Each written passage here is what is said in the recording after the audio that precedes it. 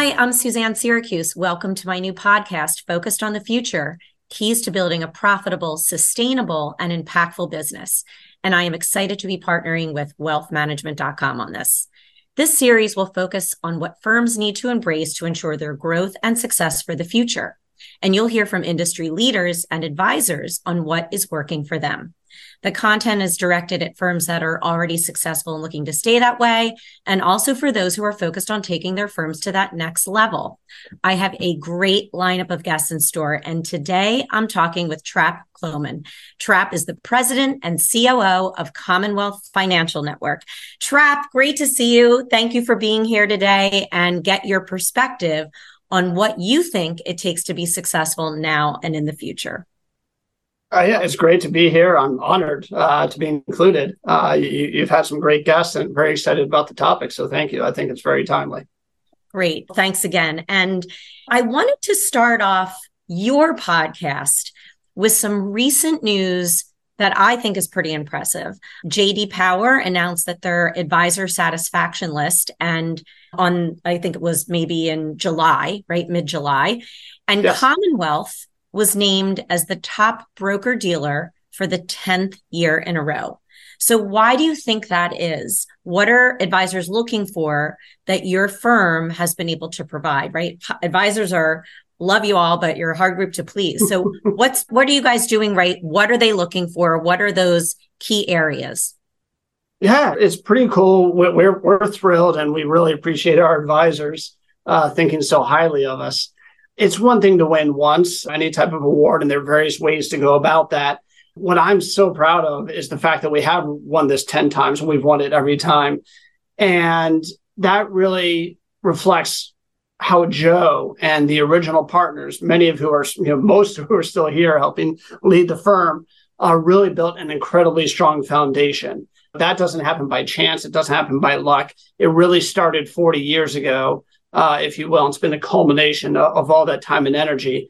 And I think to really boil it down, having been in the industry almost 20 years now and seeing a lot of different business models, you're in business to serve the customer.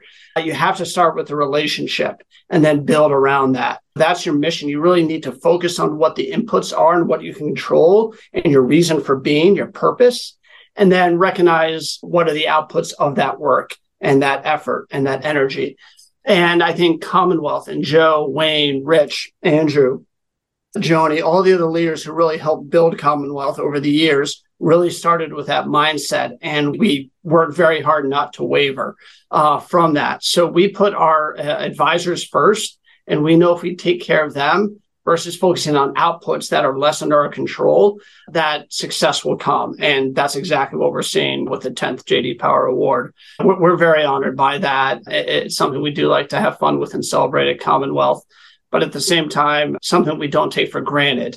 You almost start from scratch next year. And one of the things I love about our business model, and we're not unique in this regard, but advisors have choice. They can move.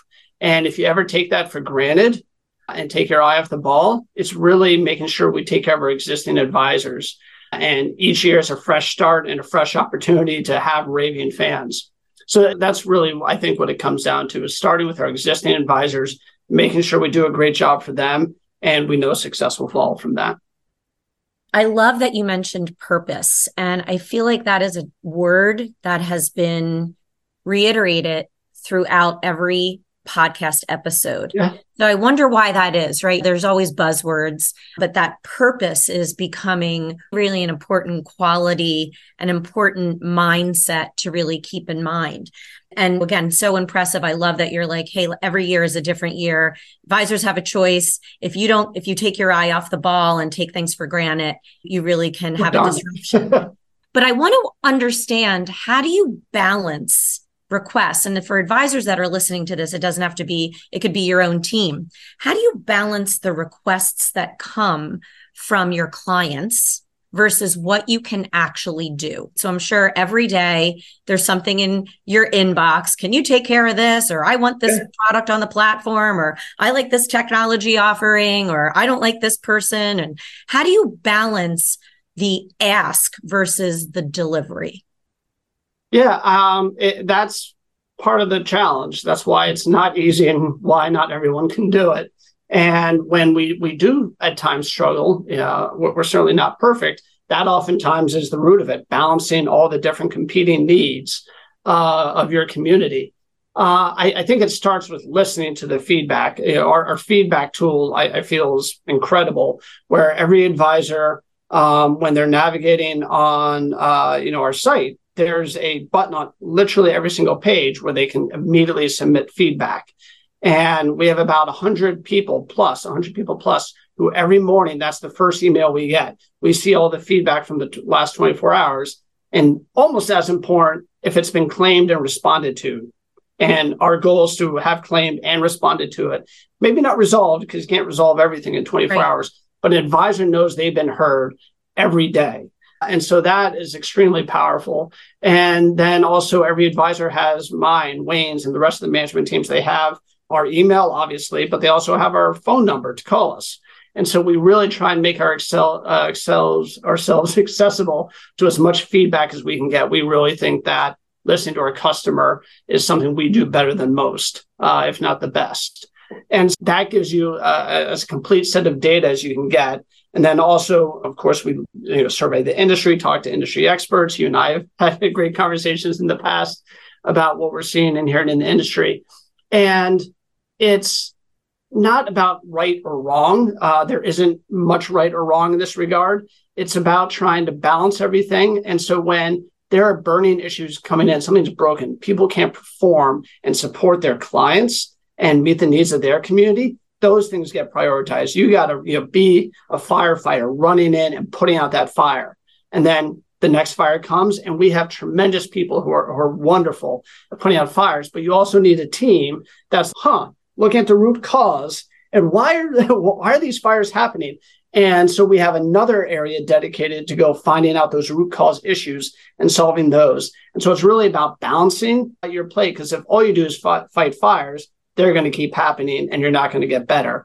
If you ignore your clients, your advisors, and their immediate needs because you're just looking towards the future, then you're also going to have some dissatisfied customers. So it's really finding that balance of resources.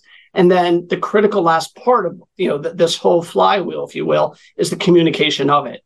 So you might be doing a great job behind the scenes, breaking your back for somebody.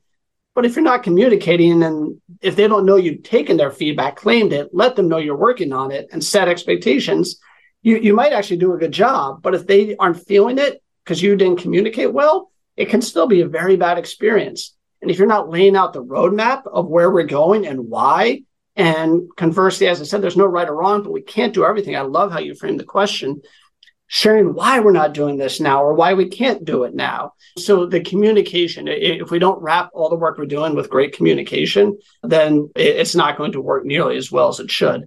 And again, to be honest, we're not always perfect here. There are times where we might misallocate, we might miss nailing the communication. And that's when we see the frustration come back. But again, because we have that feedback loop, we hear it quickly, and then the firefighters rush in, the root cause people rush in, and we get back on track. I love that's so cool. I love that you have feedback buttons on out parts of your site. Yeah. But I also like the overall finding this balance between the present, taking care of the present, and building for the future. And I think that is something that so many business people struggle with.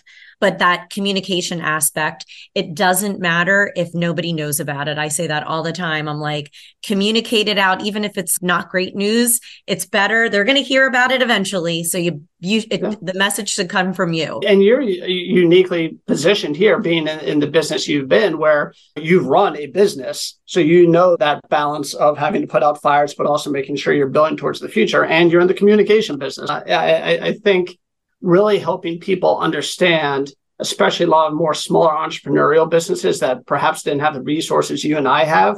Yeah, you're really understanding how to tackle that, I think is critical. And we like to spend a lot of our time with our advisors, especially on the communication and marketing side, to really help them in that regard. Yeah, I find when I'm talking to advisors, it's so interesting because that's my area of expertise, right? I'm not so great at other areas. And so that when someone is struggling in an area that you find like not easy, but I've been doing it a long time. It's interesting, but you forget that not everybody has that same skill set.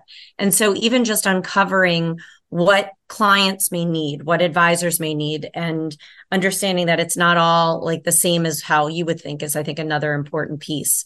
Yeah. So with just on that real quick, what I love about our ecosystem is advisors are phenomenal, and they have the most valuable asset along the value chain, which is knowing the client. They're the closest to the client.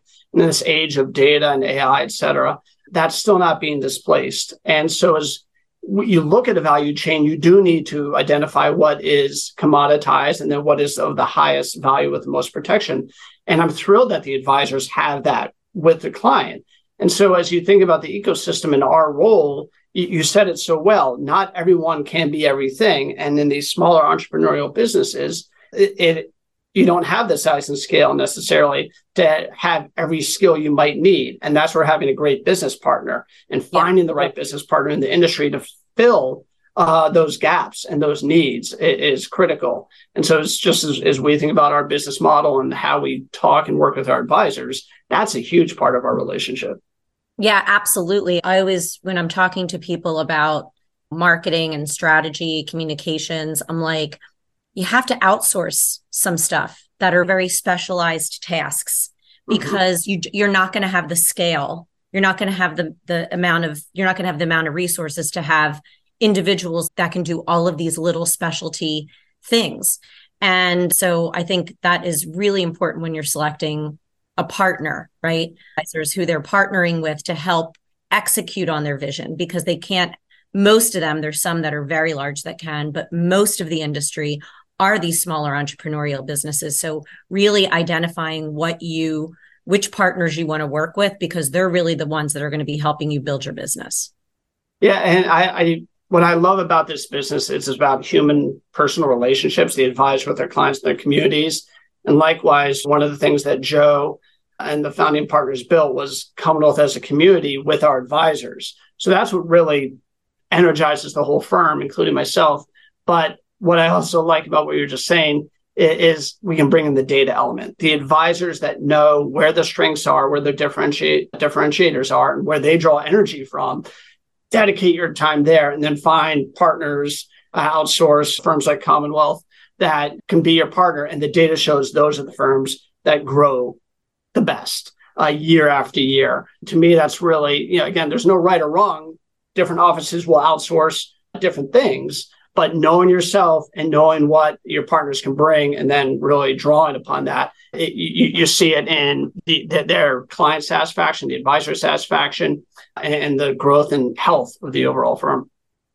Yeah. And keeping with that theme, you highlighted one of them, but what are some other key areas that you're seeing some of the top firms that you work with at Commonwealth implementing and offering both at their firms, but also to their clients? So you mentioned really understanding where to outsource, selecting various partners, but what are some of the other key areas that you're seeing some of your top firms do really well?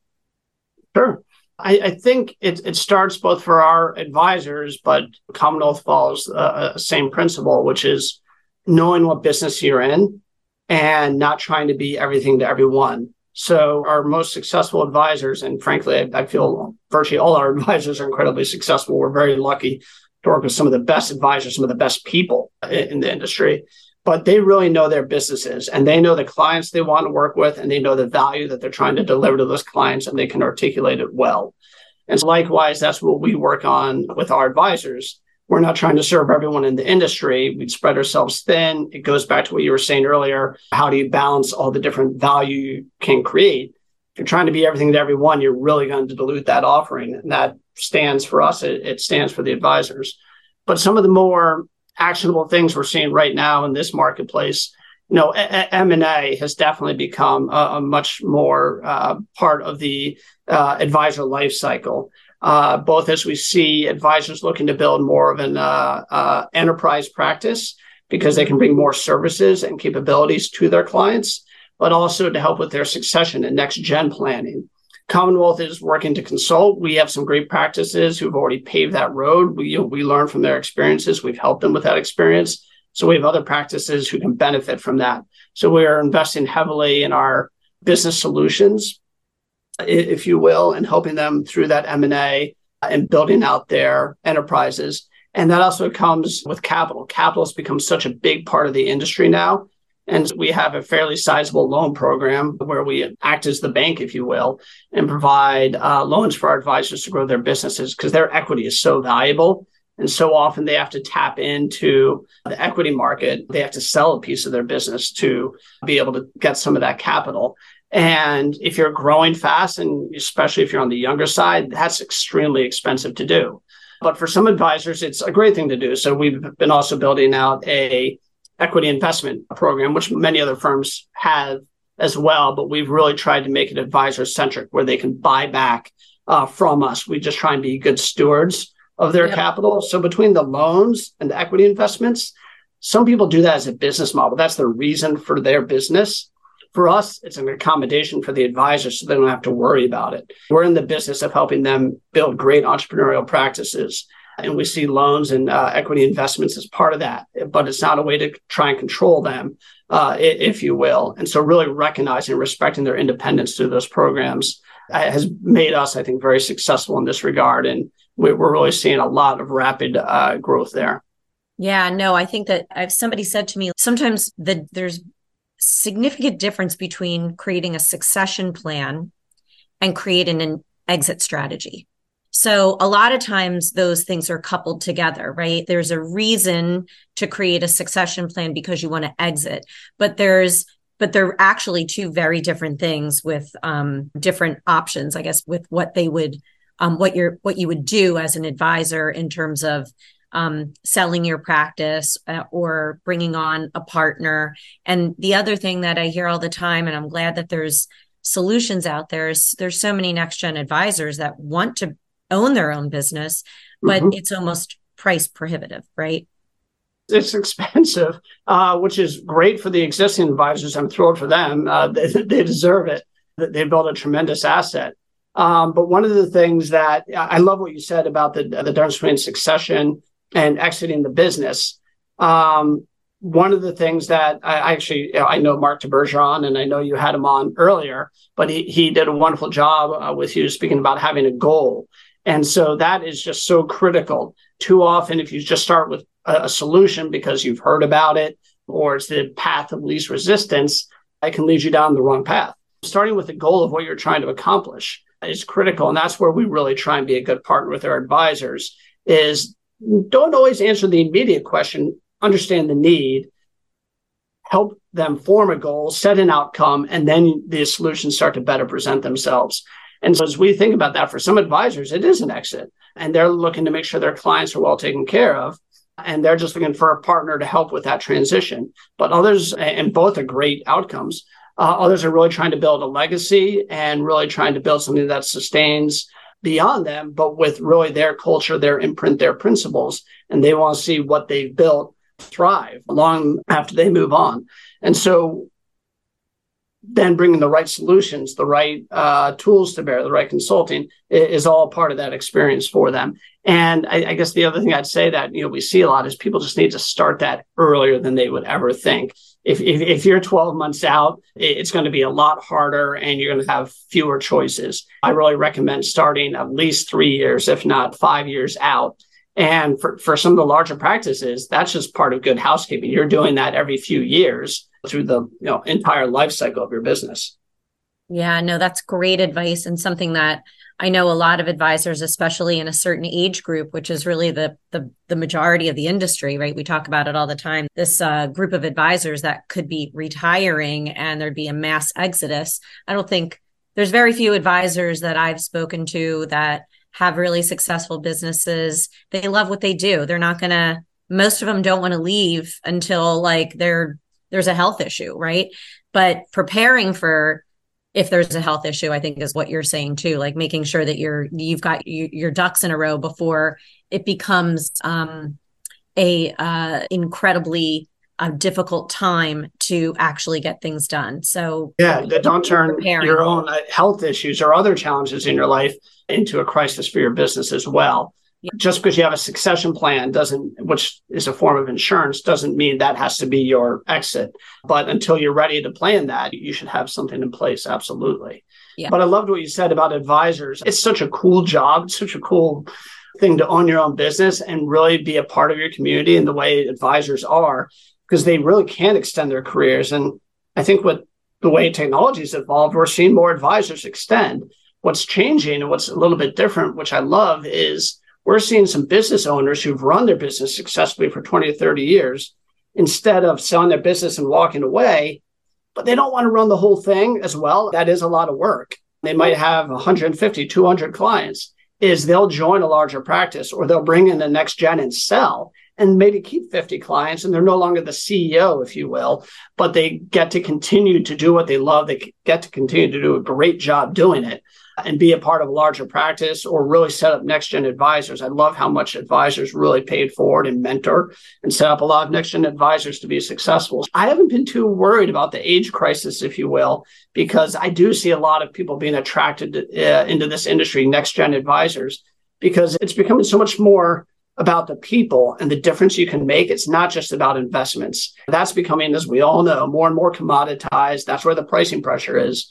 But for advisors who really provide a holistic solution and really focus on financial health of their clients, that's really attractive. It's rewarding. And a lot of different skill sets can contribute to that. So I actually feel very good about the future of financial advice and leaving clients in great hands with the next generation. Yeah, I think that's so important. And I had Hannah Moore on as my first guest of the podcast. She's the creator of the externship program. And one of the questions that she asks the externship program is for financial advisors that are coming into the industry, either from a university program or a career changer. And the number one reason they want to join this profession is to help people or to give back to their community. And so what you're saying is just spot on. And I heard about that program from you, but I think that's a phenomenal thing that she's created, and very exciting. It's incredible to find ways for younger people to come into the business where 20, 30 years ago, it was very cost prohibitive. And it was really the employee models that were training advisors. That was the way into the industry. Yep. And as that has changed for a variety of reasons, which no reason to go into here, but I'm glad and thrilled to see people like that building programs to really attract younger people into the business and career changers into it. And I think financial planning and the engines and the tools, it's a great way for someone to come in and add immediate value to a practice and get to start working with clients. So I feel very good about the ecosystem. I think it needs curation and it needs investment, but I believe we're heading in the right direction. Yeah, I couldn't agree more. So one of the things that I talk about a lot on this podcast is culture. Again, another thing that just keeps coming up organically. And it's obviously become top of mind lately, meaning in the last few years. But this was something that Commonwealth's founder, Joe Deitch, has been practicing and evangelizing since I've known him, which is well over 20 years. Yeah, much longer than me. Yeah. I've got all kinds of stories, right? So let's go into that. Just so forward thinking, ahead of his time. Seriously.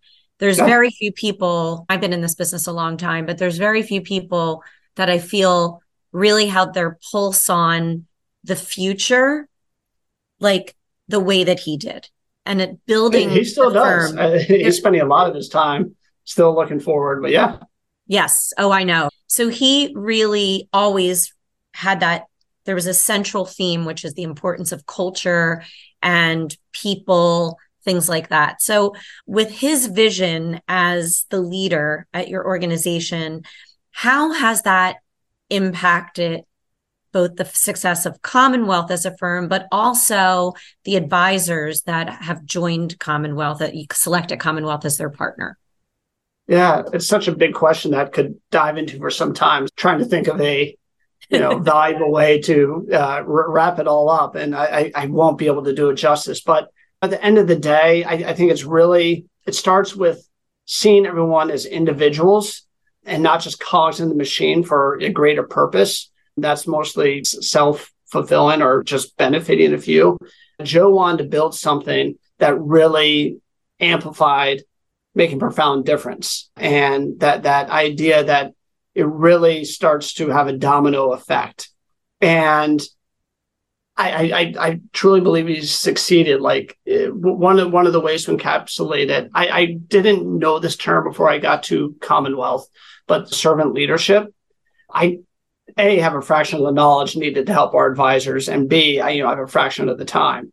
So I'm not the best resource on most things to help our advisors. I have 1,200 incredible employees who are subject matter experts who, as mentioned earlier, will run into fires and go find out the root cause issues. And my job is to make sure they have what they need to be successful and help our advisors. That's really how, I can help make my profound impact, and then really recognize and value them and appreciate them.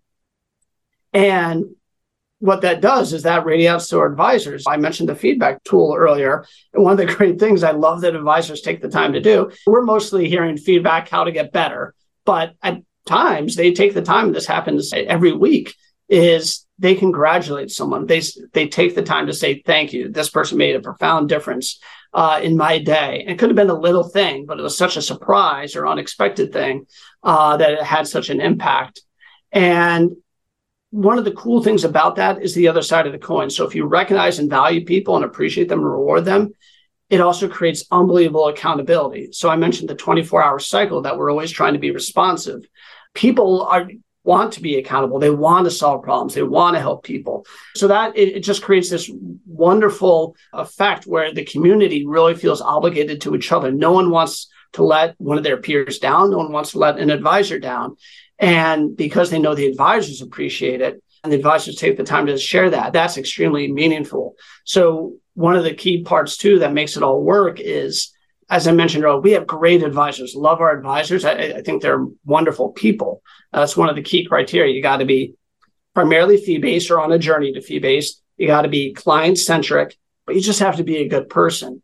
And we don't tolerate advisors that don't value and respect and appreciate what our employees do. Now, if we have a bad day or someone isn't doing a good job, we want to hear, please be critical. That's how we get better.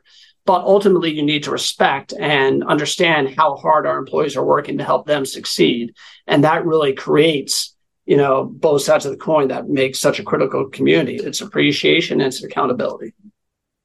Yeah, I think that it seems so simple, but it's so important. It's just treat people. That's like half the battle, right? Yeah. And you get so crazy sometimes because you're running the business and you want everything to go right and you're trying to grow and all that, but that many times you lose sight of how you actually are going to grow, and that's getting the buy-in of your people, which is what I think Joe did such a great job of, is just really being that presence of, here's what we want to do, at listening and being appreciative of the people around him and getting their feedback on so many things. Yeah. Right? I love that. There's a great Peanuts cartoon, the Charlie Brown Snoopy cartoon, where it's Linus and he's asking Charlie Brown, what's the purpose? We're back to purpose again. Why are we here? And Charlie Brown, who I get jokes that I look like, and I've actually dressed up for Halloween, but that's for another day, says, I think we're here to make others happy. And it's just a very simple philosophy. But at the end of the day, I think that's where people really draw their energy and satisfaction from. It doesn't mean you have to be social or running around rallying everyone. But if you're making people happy in the way that works for you and it's in a comfortable way, I just think that's a wonderful thing. And I think so many people, including myself, it's at my worst, it's when I've focused on the wrong outcome or the wrong thing and not started and focused on the people. So it's, again, we all have our bad days, and it's something that sometimes I have to relearn that lesson. But I've never had a bad day, and I've never not felt successful if I haven't just focused on the people. It works out. Yes, I couldn't agree more. You mentioned leaving an impact earlier in your comments, and I want to touch on, before we close out, more and more advisors, especially next gen advisors coming in, and then advisors that have been in this business a long time, are really looking at leaving an impact on the profession. We both got to know each other by serving on the board of directors of the industry nonprofit Invest in Others. For those that are listening that don't know it, check it out, investinothers.org. It is an organization that rewards, celebrates, and highlights financial advisors for giving back to their communities in a meaningful way. And it's just some of the stories of what some of these advisors have done over the years to support charity work and being philanthropic is just one step short of amazing. So with that in mind, what would be a recommendation that you have from someone listening on how they can leave an impact in this industry? Yeah, I love the question. And I do want to pause, though, and call out that you are such a big part of Invest in Others' success. It's been around for well over a decade now, and it has a tremendous mission. And it does spotlight on advisors who are doing amazing things. I'm always blown away. But to put it into numbers, at the end of the day, I grew up as a finance guy. You helped grow that from a couple $100,000 a year in donations and support, cross over $1 million each year for the last several years. And so that ability for the industry to not just celebrate, but then put donations to work, really supporting great causes, you are a huge part of. So thank you for that. And thank you for bringing so much to our industry. It was tremendous. In terms that there's so many things to do, but one of the things that I think is so critical, and frankly, even more critical coming out of COVID, is mentorship. One of the interesting things that we see with returning to the office and building careers is I think people found a lot of success and happiness by being able to work from home. And overall, I love that there's more work-life flexibility in not just the industry, but in the US at large. But one of the things that I do worry about from this is mentorship. Our interns, we have a great internship program, are the people who are hiring out of college. They're coming to the office more than we require. They want to be here. They're hungry to learn, and they're looking to people to learn from. Yep. There's so many ways to learn today, and books and AI. It's just never going to replace having the inspiration and the experiences that a mentor can bring. So there isn't any one way to build a career, if you will, but I do believe mentorship. When you meet successful people, when you meet incredibly happy people, one of the first stories they always share is people who took the time to invest in them and inspired them. And I always love those stories. I'm a big reader of biographies and such because so much of that is about both who they learned from and then how they paid it forward.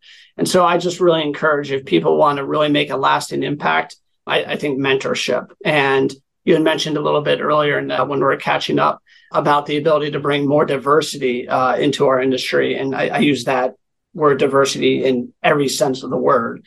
I think that really helps drive innovation and excitement. It helps people recognize opportunities that they otherwise wouldn't see. But through mentorship, we can really help draw on diversity as well. And I think that's a great lasting legacy to have. I couldn't agree more. I'm so glad that was your advice, because it's something that everybody can do.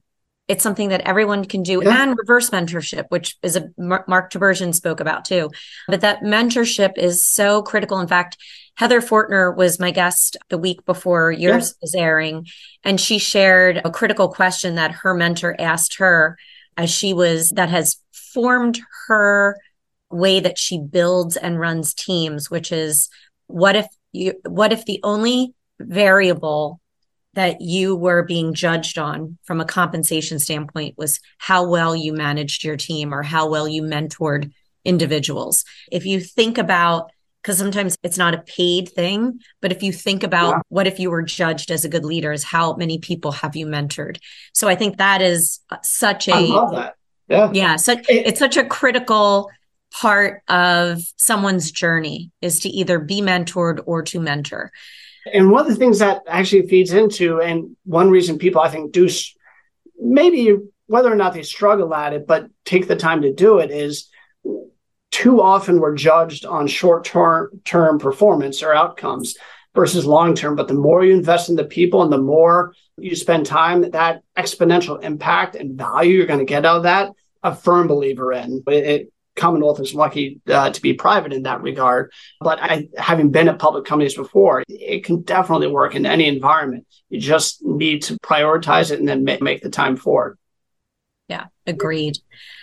Oh my God, so much great information. I can't believe we're at our last question, which is the same thing I asked everyone. With the title and the theme of the podcast in mind, focused on the future, what is your last line? What is the key takeaway you want to leave our audience with?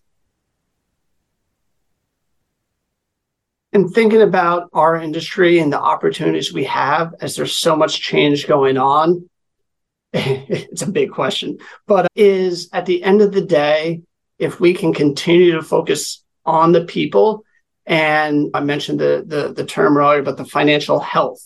Another concept I love is the social wealth we're creating. It's not just financial wealth, but social wealth. What is the point of all this at the end of the day? And if you're really creating peace of mind for people on the financial side and giving them the ability and the opportunity to really pursue their social health and social wealth, that's just tremendous. As I think about how much is impacting and changing our industry, and some things are threatening, some things are driving down the price, some things are trying to substitute for it. If you are doing those things for your community, the financial health, the social wealth, you're going to have an incredible practice. And so as I think about the future of the industry, I'm very excited, and that's something I want to be a part of. I love that. Yeah, the purpose, that what you were saying, a lot of that came out into your last line as well. This was fantastic. Thank you so much for being my guest today, sharing so many great thoughts with me and our listeners around all the important qualities that you need to have in order to really build a sustainable, profitable, and impactful business. I'm Suzanne Syracuse. Thanks for listening. And I hope this episode leaves you feeling even more excited to be focused on the future.